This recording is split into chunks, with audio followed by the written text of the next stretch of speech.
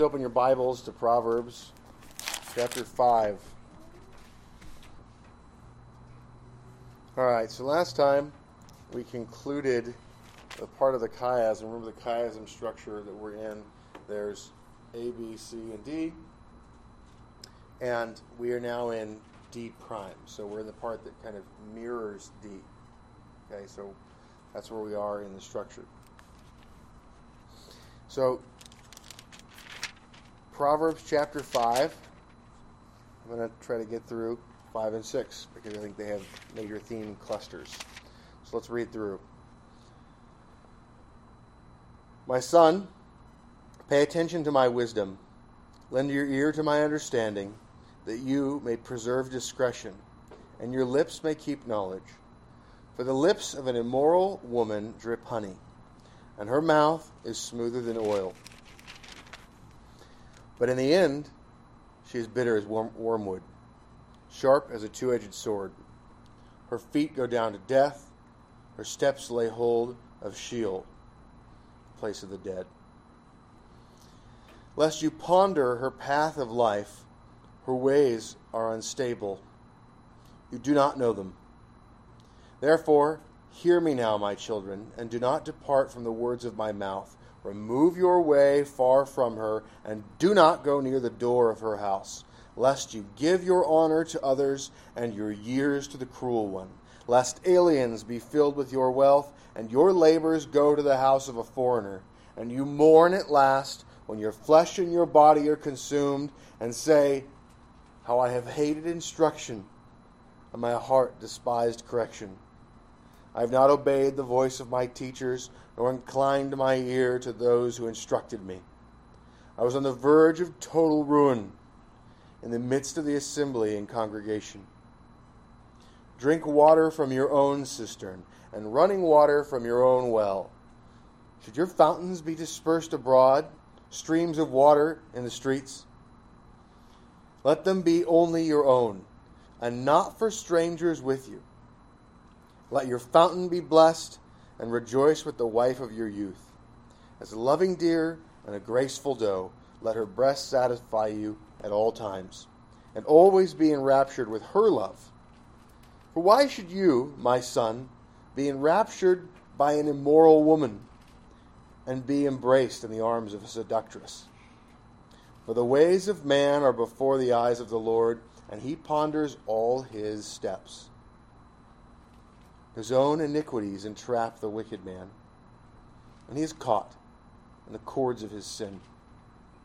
He shall die for lack of instruction, and in the greatness of his folly he shall go astray. My son, if you become a surety for your friend, if you have shaken hands in pledge for a stranger, you are snared by the words of your mouth. You are taken by the words of your mouth. So do this, my son, and deliver yourself, for you have come into the hand of your friend. Go and humble yourself. Plead with your friend.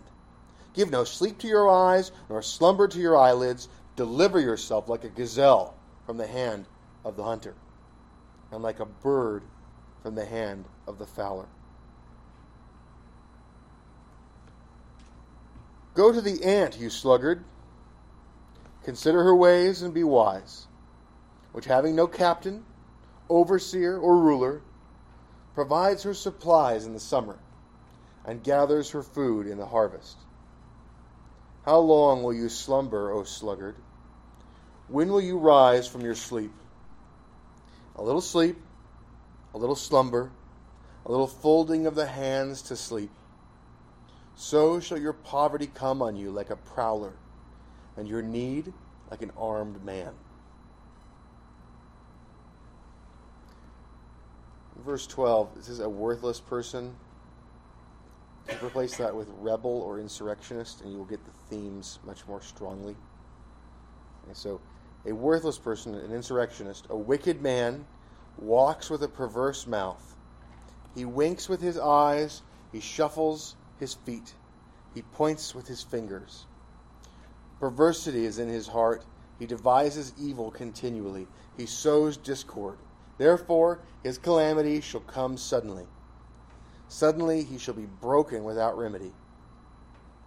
These 6 things the Lord hates. Yes, 7 are an abomination to him: a proud look, a lying tongue, hands that shed innocent blood, a heart that devises wicked plans, feet that are swift in running to evil, a false witness who speaks lies, and one who sows discord among brethren. My son, keep your father's command and do not forsake the law of your mother. Bind them continually upon your heart. Tie them around your neck. When you roam, they will lead you. When you sleep, they will keep you. And when you awake, they will speak with you. For the commandment is a lamp, and the law a light. Reproofs of instruction are the way of life, to keep you from the evil woman, from the flattering tongue of a seductress. Do not lust after her beauty in your heart, nor let her allure you with her eyelids. For by means of a harlot, a man is reduced to a crust of bread, and an adulteress will prey upon his precious life. Can a man take fire to his bosom, and his clothes not be burned? Can one walk on hot coals, and his feet not be seared? So is he who goes into his neighbor's wife. Whoever touches her shall not be innocent. People do not despise a thief if he steals to satisfy himself when he's starving. Yet when he is found, he must restore 7-fold. He may have to give up all the substance of his house. Whoever commits adultery with a woman lacks understanding. He who does so destroys his own soul. Wounds and dishonor he will get, and his reproach will not be wiped away. For jealousy is a husband's fury. Therefore, he will not spare in the day of vengeance. He will accept no recompense, nor will he be appeased, though you give many gifts.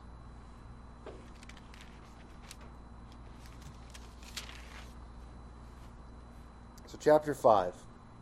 We have an introduction again, calling for the hearing of the Son. My son, pay attention to my wisdom, lend your ears to my understanding, that you may preserve discretion, and your lips may keep knowledge. The wisdom of the Father, the understanding of the Father is being communicated again. The idea of discretion, being able to tell the difference between things, and the idea of keeping knowledge, that the lips may keep knowledge, so that words of knowledge will come off of the mouth of the Son. Now, we immediately move from that to the lips of the immoral woman. The idea of what should be on the lips of the young man are words of knowledge. And we have the lips of the immoral woman. What does she speak? Well, her lips drip honey. The idea here is that there are words that are seductive words, and these things sound sweet. And there's, of course, also the idea of the seductress using kissing to draw in a man. And so, young men, any of you, the idea that you can kiss and it's not a big deal is a lie from the pit of hell. If you engage in sexual acts with women that are not particularly far along in your own mind, it is a danger and it is playing with fire. When you get started, it is difficult to stop. There is no place outside of marriage for sexual interaction. It is inappropriate. And so the idea of going from seductive talk to the beginning actions of seduction with kissing are both the danger here. Her mouth is smoother than oil. The idea of the smoothness of the words. And so these things are both, this is a sensual language. It's meant to say, look, you find yourself, you see the advertisements, you see the billboards you deal with, you see the nonsense that you run into, you see the way in which our culture is filled with this filth. And you need to realize when you see this, when you see these things, when you see the picture perfect, all of this laid out to try to make it so that you are grabbed, you have got to stop yourself and say, this is a lie, this is a trap, and this is someone trying to bring me in with something that appears sweet and to destroy me. The dripping of honey refers to sweetness, and the smoothness of oil. And it goes from there to the idea of the end, right? We think there's this beginning thought. There's the temptation of lust to say, there's something here that's pleasant. There's something here that's sweet. There's something here that's smooth. And then that's the beginning. And the deception of that sin and the pleasantness of the beginnings. We have to realize that the end of the matter lasts much longer than the beginning and the sinful pleasure. The end of the matter is bitter as wormwood. The end of the matter is sharp as a two-edged sword. Smoothness versus sharpness, bitterness versus sweetness. Sexual sin brings destruction and death. Her feet go down to death. Her steps lay hold of Sheol. This is a place of the dead. It deadens the conscience. It deadens your attention to things that ought to matter. It deadens your affections to the people you should have loyalty to.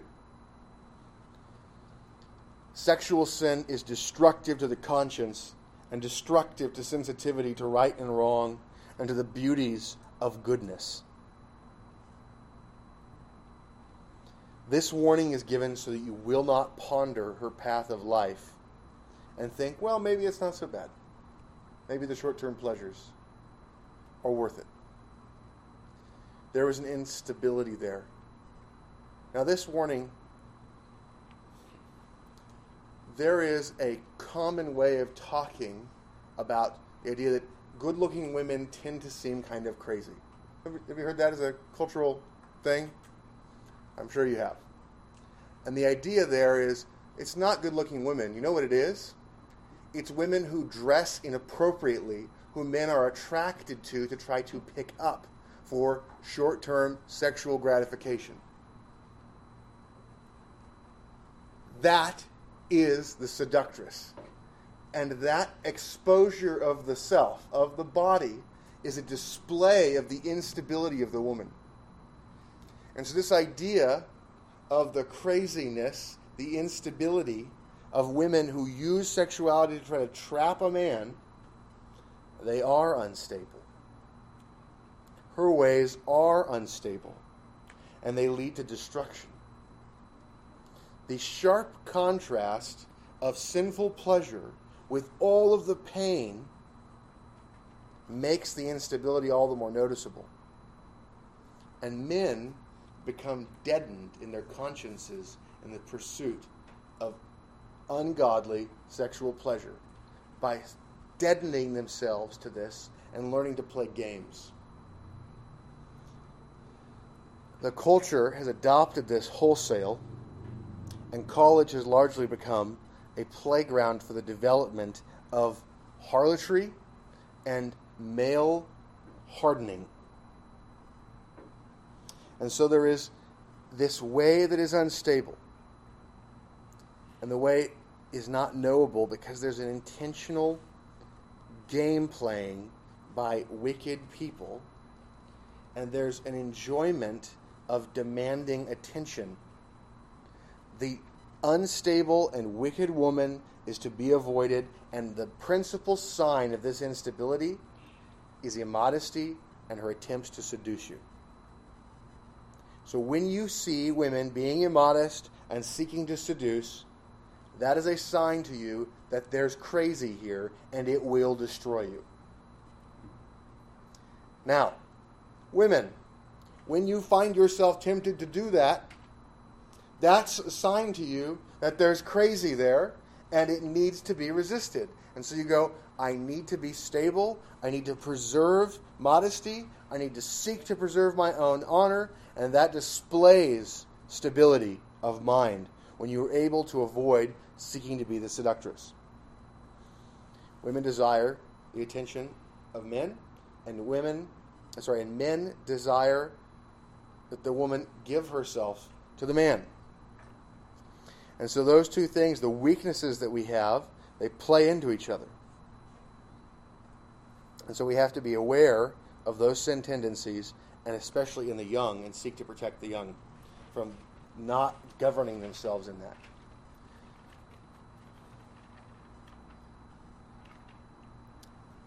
Verse 7, therefore hear me now, my children, and do not depart from the words of my mouth. Remove your way far from her, and do not go near the door of her house, lest you give your honor, you could also translate it as vigor, to others. So the idea of don't give your strength to women. Give your strength to the service of God.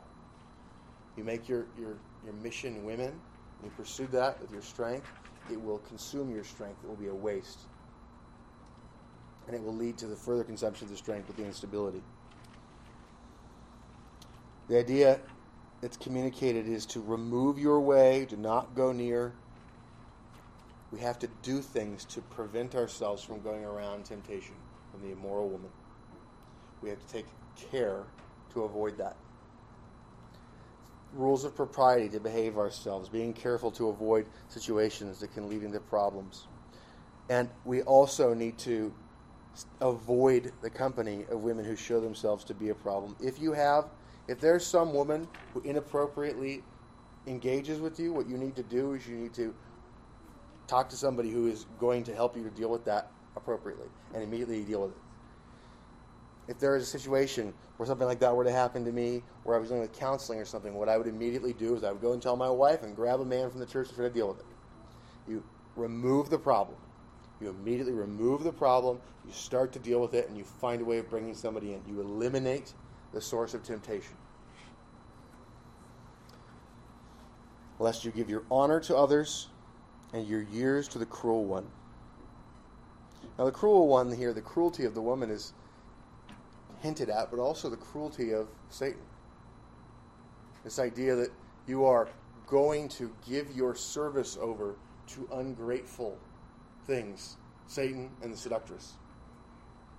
And so there is this danger that you give away your strength, that you give away your time, that there will not be gratitude to it, and you will not get the strength back. When you give your strength into a godly, righteous relationship, the fruit of that, in part, is children, which is why the idea of the firstborn being the beginning of strength is talked about. So honorable relationship brings children, as opposed to this giving of strength without fruit. The giving of time to the cruel one rather than building out a heritage to pass along. The giving of wealth to aliens as opposed to your own household. Labors that go to the house of the foreigner. So you think about this, the pointing here is to this idea of the alien or the foreigner are somebody outside of the house and potentially outside of the nation and outside of the covenant people.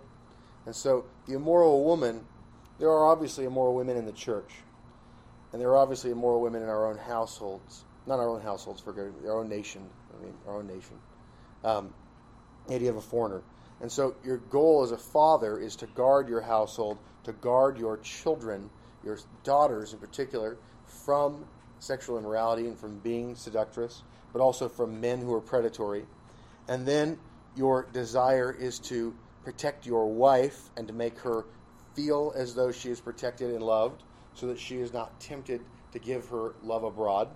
But this idea of the alien taking your wealth and the foreigner taking your labor, the pouring out of wealth in the pursuit of women who are not godly women, the pouring out of that can be in the form of prostitution. It can be in the form of chasing women and trying to use wealth to pursue them. This is the waste. The amount of energy, effort, money, time that goes into the godless dating scene.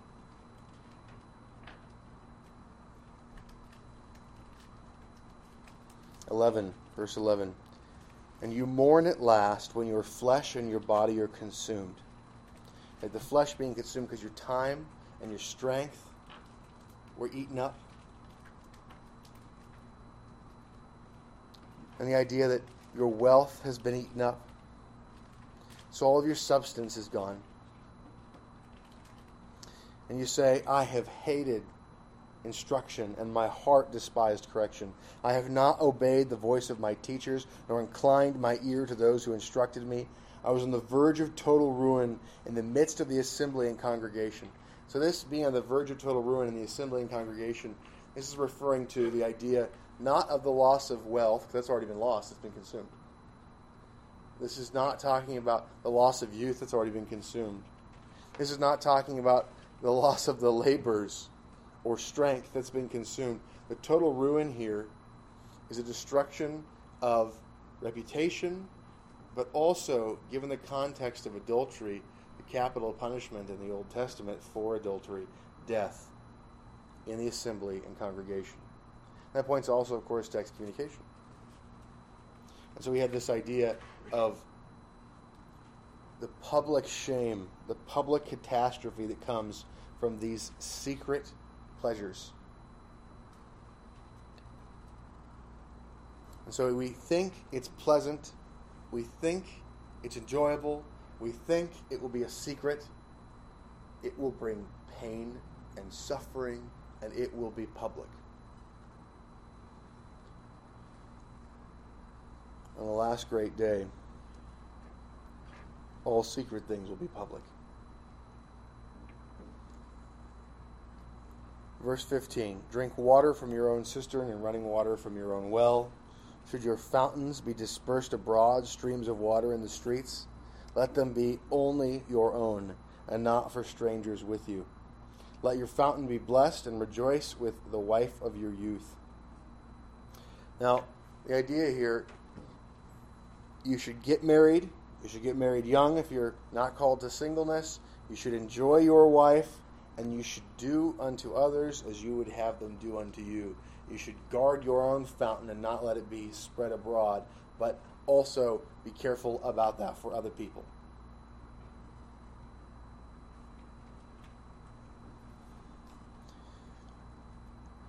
"19. As a loving deer and a graceful doe, let her breasts satisfy you at all times, and always be enraptured with her love. For why should you, my son, be enraptured by an immoral woman, and be embraced in the arms of a seductress?" Advertising agencies have become very good at understanding which parts of women to uncover in order to try to get men to pay attention. And it is important that we not allow ourselves to gawk, to pay attention. What we have to do is we have to prepare ourselves by looking away. We have to make a covenant with our eyes like Job and seek to avoid thinking there. We have to seek to make it so that we are ready, if we are not married, to be able to give our sole attention to our wives when we are married. And we have to be also ready to make it so that we are able, while we're waiting, to avoid falling into that self-destructive death trap of the seductress. And women, you are trying to be a death trap if you are uncovering yourself. You are trying to exercise power. You're trying to destroy. And so, the covering of the self with modesty is an act of love, and the self-control of the man and the avoidance of looking at immodesty and the seeking to remove oneself from a place of temptation is an act of love. These are two things, these are disciplines that must be maintained. And the idea that modesty is somehow wrong to talk about, one of the things that gets talked about in the culture is, men should just control themselves. Men should control themselves, and women should control themselves. They have a lust to be looked at. Women have a lust to be admired, and they should control themselves. And men have a lust to stare, and they ought to control themselves. Both people ought to control themselves. And so this feminist response that it's the patriarchy that wants you to wear clothes, yes, the patriarchy does want you to wear clothes. Put them on. Otherwise, you're going to marry or not get married. You're going to have a useless man. And what's going to happen is you're going to attract the kind of man you really wish you hadn't.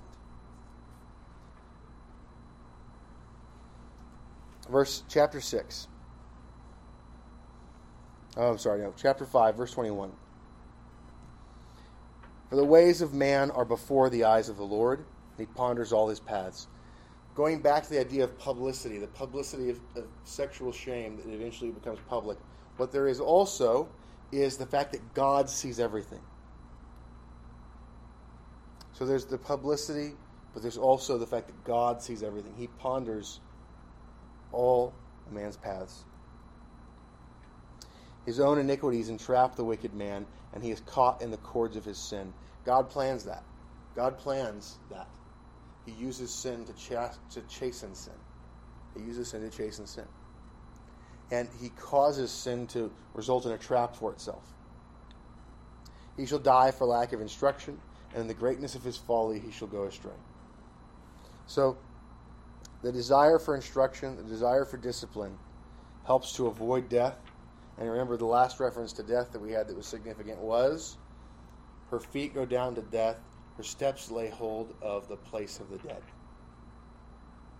And so instruction helps us to avoid that. Self-control in general helps us to avoid particular traps of non-control, non-self-control. If we learn to govern ourselves well generally, it helps us in many particular areas. So instruction and training, and then there's particular training. For example, the averting of the eyes, the avoidance of meditating upon things that should not be meditated upon, the avoiding of temptation situations. So, a man shall die for lack of instruction, and in the greatness of his folly he shall go astray. And we've read about the ways in which that results in great fall. Chapter 6, verse 1. My son, if you become a surety... Now, when we get to chapter 6, there's three major types of things. We're moving from... Remember, there's been this idea of the moral woman that's been emphasized, but there's also the foolish friends, right? And so now we move back into the foolish friends. There's making yourself a surety, guaranteeing debt for people.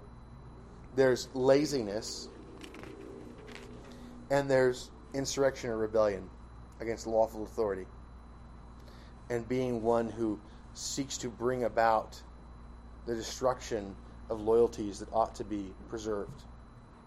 And then the chapter goes back to the danger of adultery. And so we've seen these themes. These have been the themes that are going on. And wisdom is the protection against adultery and the adulteress.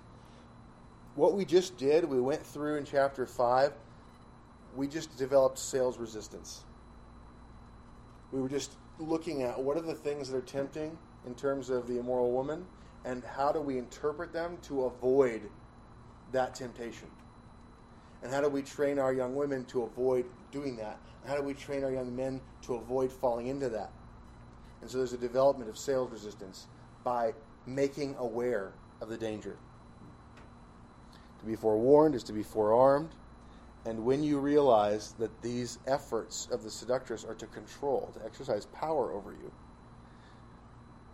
and you realize that she's not doing it for your good, the exercise of power by a cruel person, by a person seeking your harm, is something to be aware of. And so we move into this with the foolish friends, and we have the same thing. We begin to look at how to deal with sales resistance. One of the big temptations for giving surety, to give a promise to back something up, is the desire for that person's favor. And so you want the favor of a fool oftentimes, and so you promise to back something up, to guarantee it. It's a lot harder to go and ask someone to release you from an obligation after you've made it than it is to just say no when they ask you to make the obligation in the first place.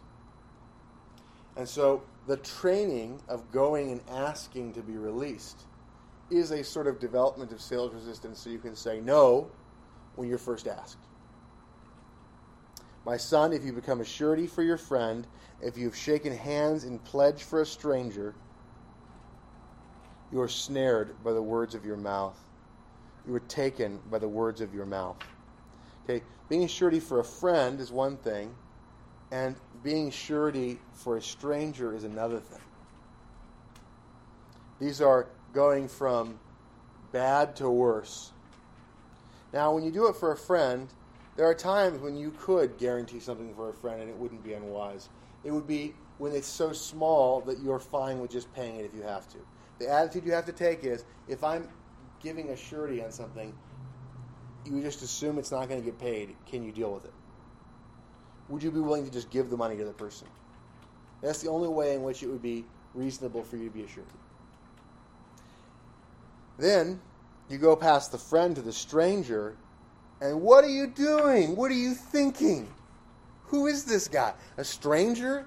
Sure, I'll cover your debt. What are you thinking? But sometimes we have that kind of silly willingness to do things for the sake of the approval of people. The more immature we are about our relationships, the more we're going to care about the approval of people we don't know. Think about the level of insecurity that implies, right? When you care about the approval of people you don't know. But how many people do? How many people do care about the approval of people they don't know? Isn't that what the love of the adulation of the crowd is? Making commitments to please the crowd.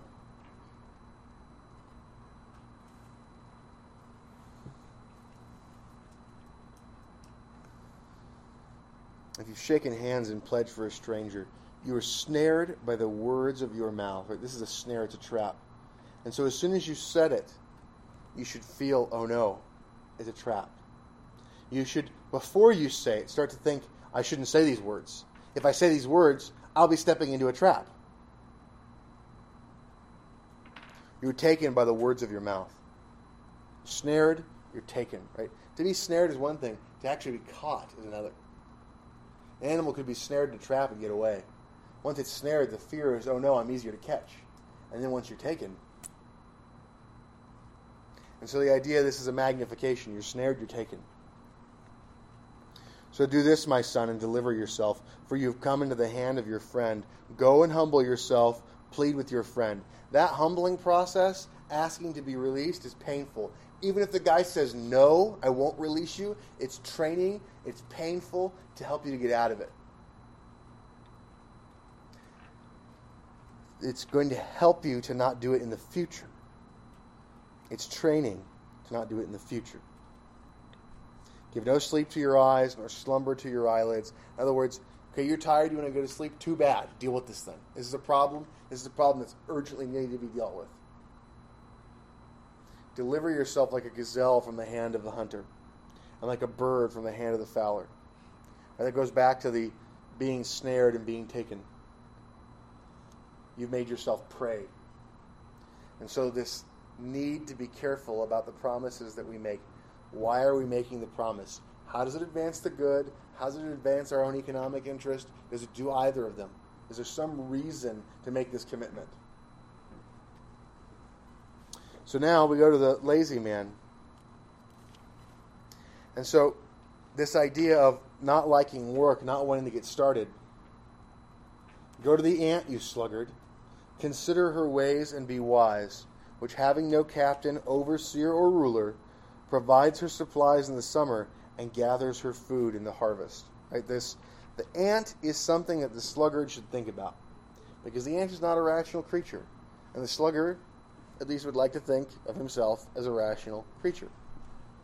And so, thinking about the ant, what does the ant do? The ant doesn't have a captain, an overseer, or a ruler to make her do her work.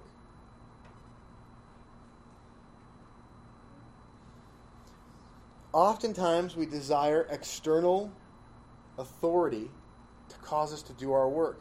But the purpose of external authority and the purpose of external discipline is to help us to have self-discipline, to be habituated to the performance of duties without external controls. And so the idea is that we want to be self-starters, not requiring a captain, an overseer, or a ruler to do our work. But instead, we want to provide our supplies in summer. Now, this idea of providing supplies in summer. The providing of supplies in summer, or bread in summer, is thinking about bread in the summer. The bread is not ready for harvest in summer. The idea of providing bread in summer is thinking ahead. Okay, you're lazy. Are you thinking about the end? Just like remember back with the adulterers, we talked about how, okay, there's honey and there's oil, and then there's bitterness and the sword. Well, you think, oh, summertime when the living's easy. That's only if you've worked in the time preparing for it. And the looking ahead to summer,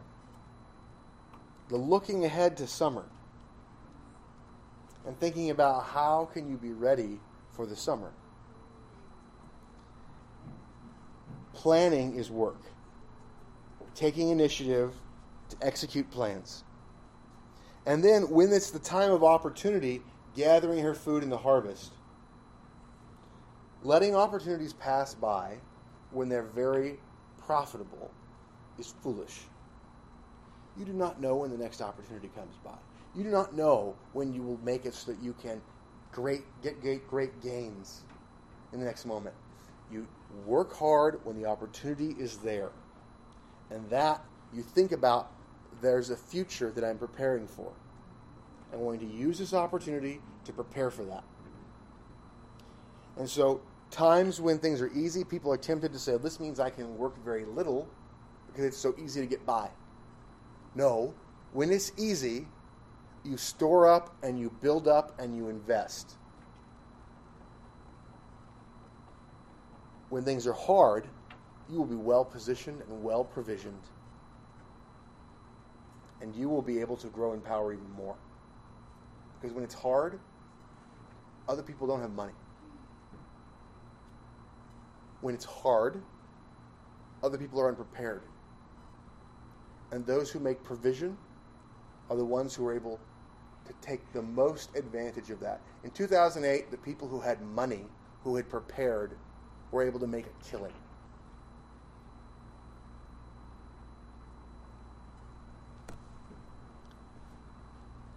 You work hard when it's easy to make money, when it's time for harvest, and you prepare, and you will look for the opportunities, and you will be able to take advantage of them. How long will you slumber, O sluggard? When will you rise from your sleep? The idea here is, this questioning, in the context of the harvest, is, the harvest has been going on for a while, so when are you going to wake up? A little sleep, a little slumber, a little folding of the hands to sleep, so shall your poverty come on you like a prowler, and your need like an armed man. The word for poverty here is not just like, you don't have everything you want. The word is like a word for desolation, for emptiness. Okay? So this is like, you're not even going to have food. If you are lazy when there's opportunity, you won't have what you need. That total destitution will come upon you like a prowler, and your need like an armed man. And that need will be like a robber that forcibly comes upon you and takes what you have. And so there's that danger of being a sluggard, being around sluggards, the temptation. So we think about the idea of putting our property at risk as a surety for others without gain, without reason to do so. We think about the idea of not working when there's opportunity and being lazy. And then we move into the rebel. And you remember early on we talked about that gang versus the family. The gang is rebellious and lazy, and the gang is promising to provide for each other. A little common purse. The gang is saying, let's do all this stuff. Because the funny thing is, this foolishness tends to come in packages. You get the whole set.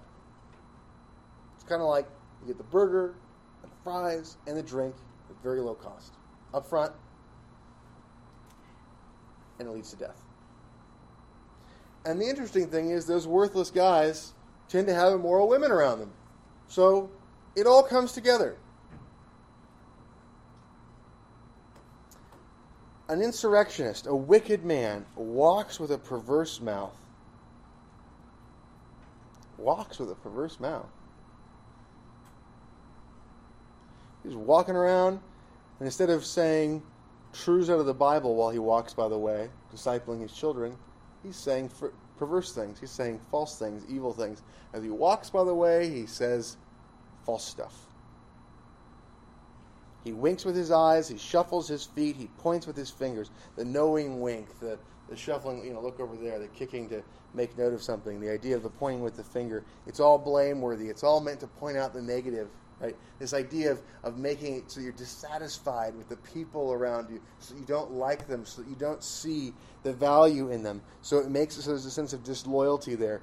It's this pulling down of other people in order to build up the loyalty to that person. So the person who wants insurrection and the destruction of loyalties and of the proper fifth commandment ordering of things wants to undermine all the people around. It's a mechanism for seeking to gain power. Perversity is in his heart. So we have eyes, feet, fingers, mouth, heart. He devises evil continually. What does he do with his heart? He devises evil. The idea of devising evil.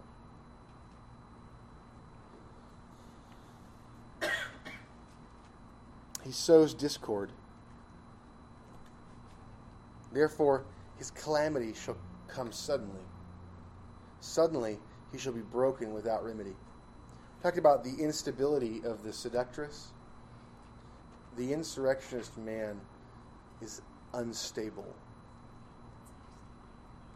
He is desiring to create instability because he thinks he can gain power in the instability. But if you're familiar at all with the French Revolution or any of the Marxist revolutions, you find that a lot of the time the revolutionaries kill each other.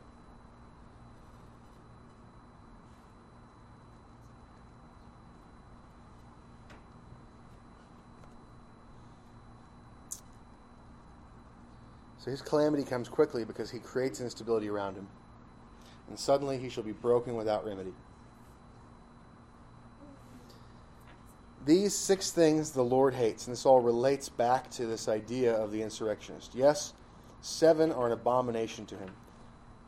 The literal wording here, haughty eyes. Okay, so it says a proud look, haughty eyes. We're going back to the idea of body parts, and sort of like the earlier list had these things for the insurrectionist, had parts of the body and went to the heart, right? So here we've got haughty eyes, a lying tongue, hands that shed innocent blood, a heart that devises wicked plans, feet that are swift in running to evil, a false witness who speaks lies. It's really, the who there is not present in the Hebrew. So it's really like a false witness that witnesses falsely. So that's one thing, and it's just this idea of their falsehood results in the false speaking, the inward falsehood. And one who sows discord among brethren. And so think about the idea of someone coming into the church and seeking to encourage our hatreds of each other by pointing out all the negative things. I got lots of negative things you can point out. Somebody wants to wink at my negativity, that's great. There's lots of things you can wink at. You want to point anything I'm doing badly? There's lots of stuff you can point at. You want to point your feet at something? Lots of stuff that you can point at. Right? So you want to make me look bad? It's not going to be real hard. Just stick around for 5 minutes and find some things to point at. So we can do that with each other. We can make each other look bad pretty easily. And we can emphasize things. We can emphasize things we're annoyed about with each other. A person always does this thing. Look at them always doing that thing. There's the thing. And that is so easy to do and to make it so that people become caricatures of themselves.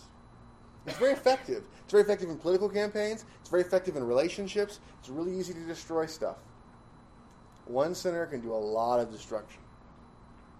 And so we have to be on guard to the insurrectionist man, the rebellious man, the worthless person that seeks to increase their own value by tearing down the people around them. So we get to the last section of the chapter, and we're back to the being aware of adultery. My son, keep your father's command, and do not forsake the law of your mother. Remember that from earlier? Bind them continually upon your heart. Right? So this idea of putting the commandments in the heart. Tie them around your neck. So the outward behavior, but also, again, the hanging out over the heart. When you roam, they will lead you. When you sleep, they will keep you. And when you awake, they will speak with you. Remember that stuff being said about wisdom? For the commandment is a lamp. Like the law is a lamp unto the feet. And the law, a light. Lights, lamps, what they do is they help us to distinguish in the darkness. Darkness prevents us from seeing the difference between things. Light allows us to see the difference between things. A, non-A. So we can determine the difference between good and evil. Reproofs of instruction are the way of life. Right? There's the desire to be around discipline and to have people who are willing to rebuke you and point out what the law says. The desire to not throw off parents, to not throw off pastors. The power is a way of life because it keeps you from the way of death. It keeps you from the evil woman, from the flattering tongue of a seductress, right? The flattering words of the seductress, which are honey and oil, versus the pain initially of the rebuke. The rebuke, unlike the seductress's words, the rebuke hurts right now. It hurts right now. But in the end, it is a joyful thing. Whereas the sin brings pleasure right now. But in the end, it's a painful thing. The rebuke is the exact opposite.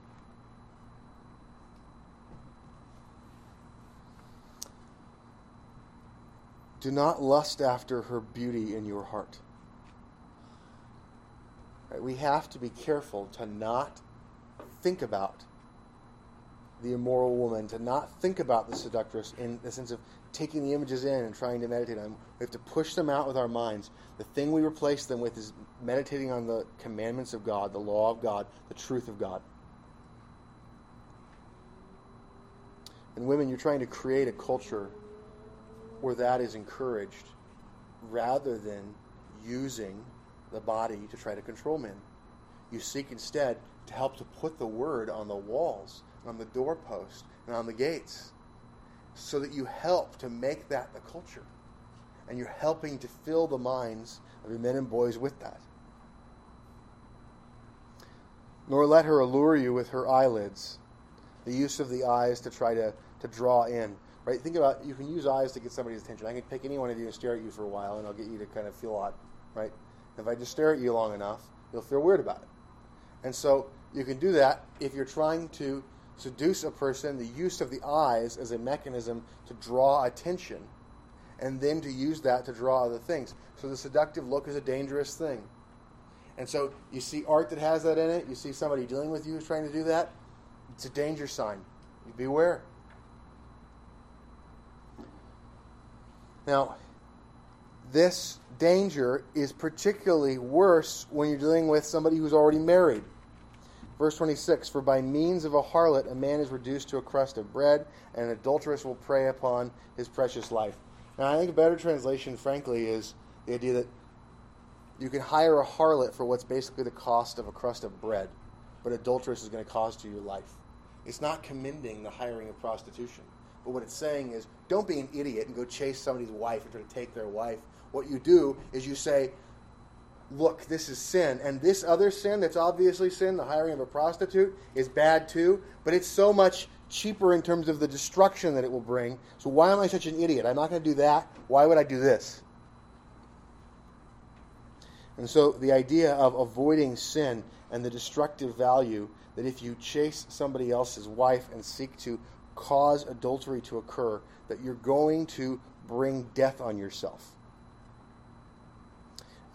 This is a dangerous thing. A man cannot take fire into his bosom without his clothes being burned. He can't walk on coals without his feet being seared. So why would you think you can commit adultery with your neighbor's wife, touch her, and be innocent and get away with it? People do not despise a thief if he steals to satisfy himself when he's starving. Yet, when he's found, he must restore sevenfold.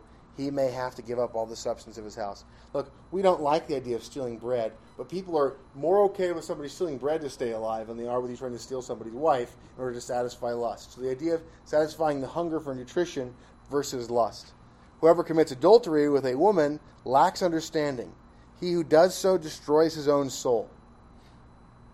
Okay, you steal, you're going to have to pay back the full amount. You have to do full restitution, a sevenfold restitution. If you're in adultery, you're going to destroy your soul. And that's the hardening effects, or the conscience-destroying elements. Wounds and dishonor he will get, and his reproach will not be wiped away. Right? Compare that to people who aren't going to despise you if you steal a piece of bread. Is it commending stealing bread? No. But it's saying, look, you steal a piece of bread, nobody's going to go, well, this is the worst guy ever. He was starving, okay, shouldn't have done that. But committing adultery, you destroy your own soul, you'll get wounds and dishonor.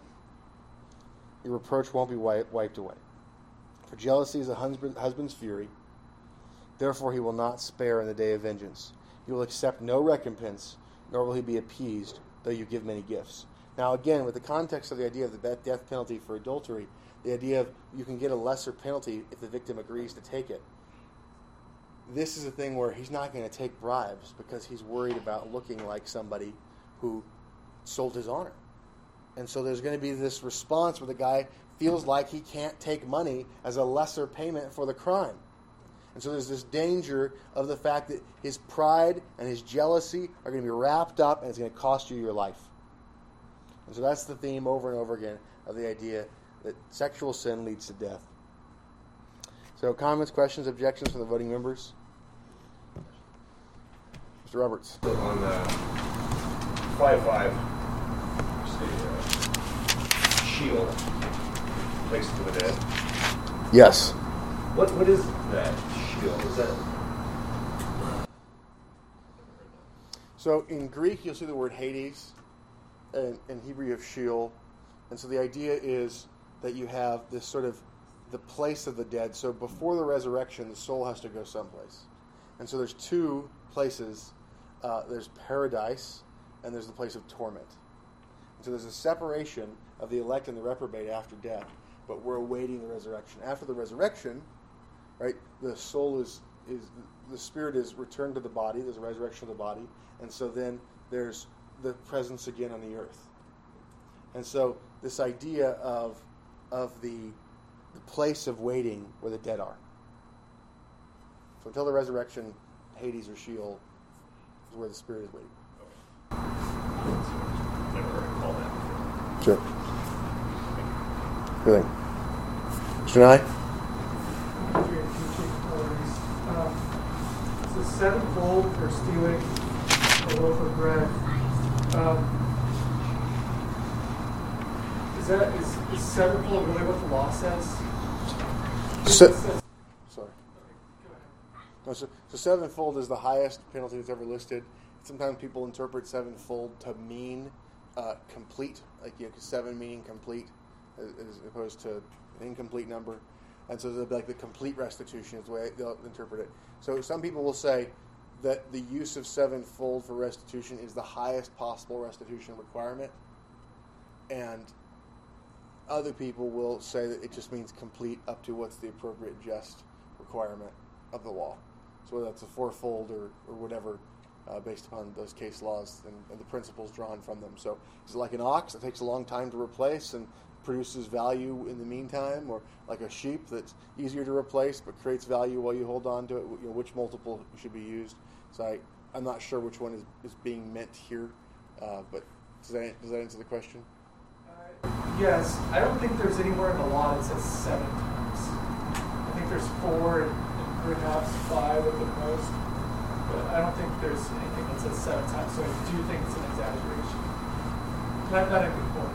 Up to completion. Forgetting exaggeration is not correct. Okay, I haven't taken a position. I'm just saying Yeah. that it's one of those two. I'm confident that it's one of those two things. So I'm saying this is an example. This itself is a reference to sevenfold, right? So is it sevenfold symbolically, or is it sevenfold as a maximum? There's no place that says anything higher than sevenfold for restitution. Okay.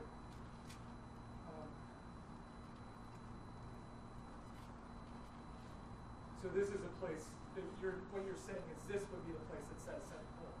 I don't remember if there's another place. Okay. I'm just saying those are the two interpretations I'm aware of, and I'm not sure which one it is. Okay, understood. Thank you.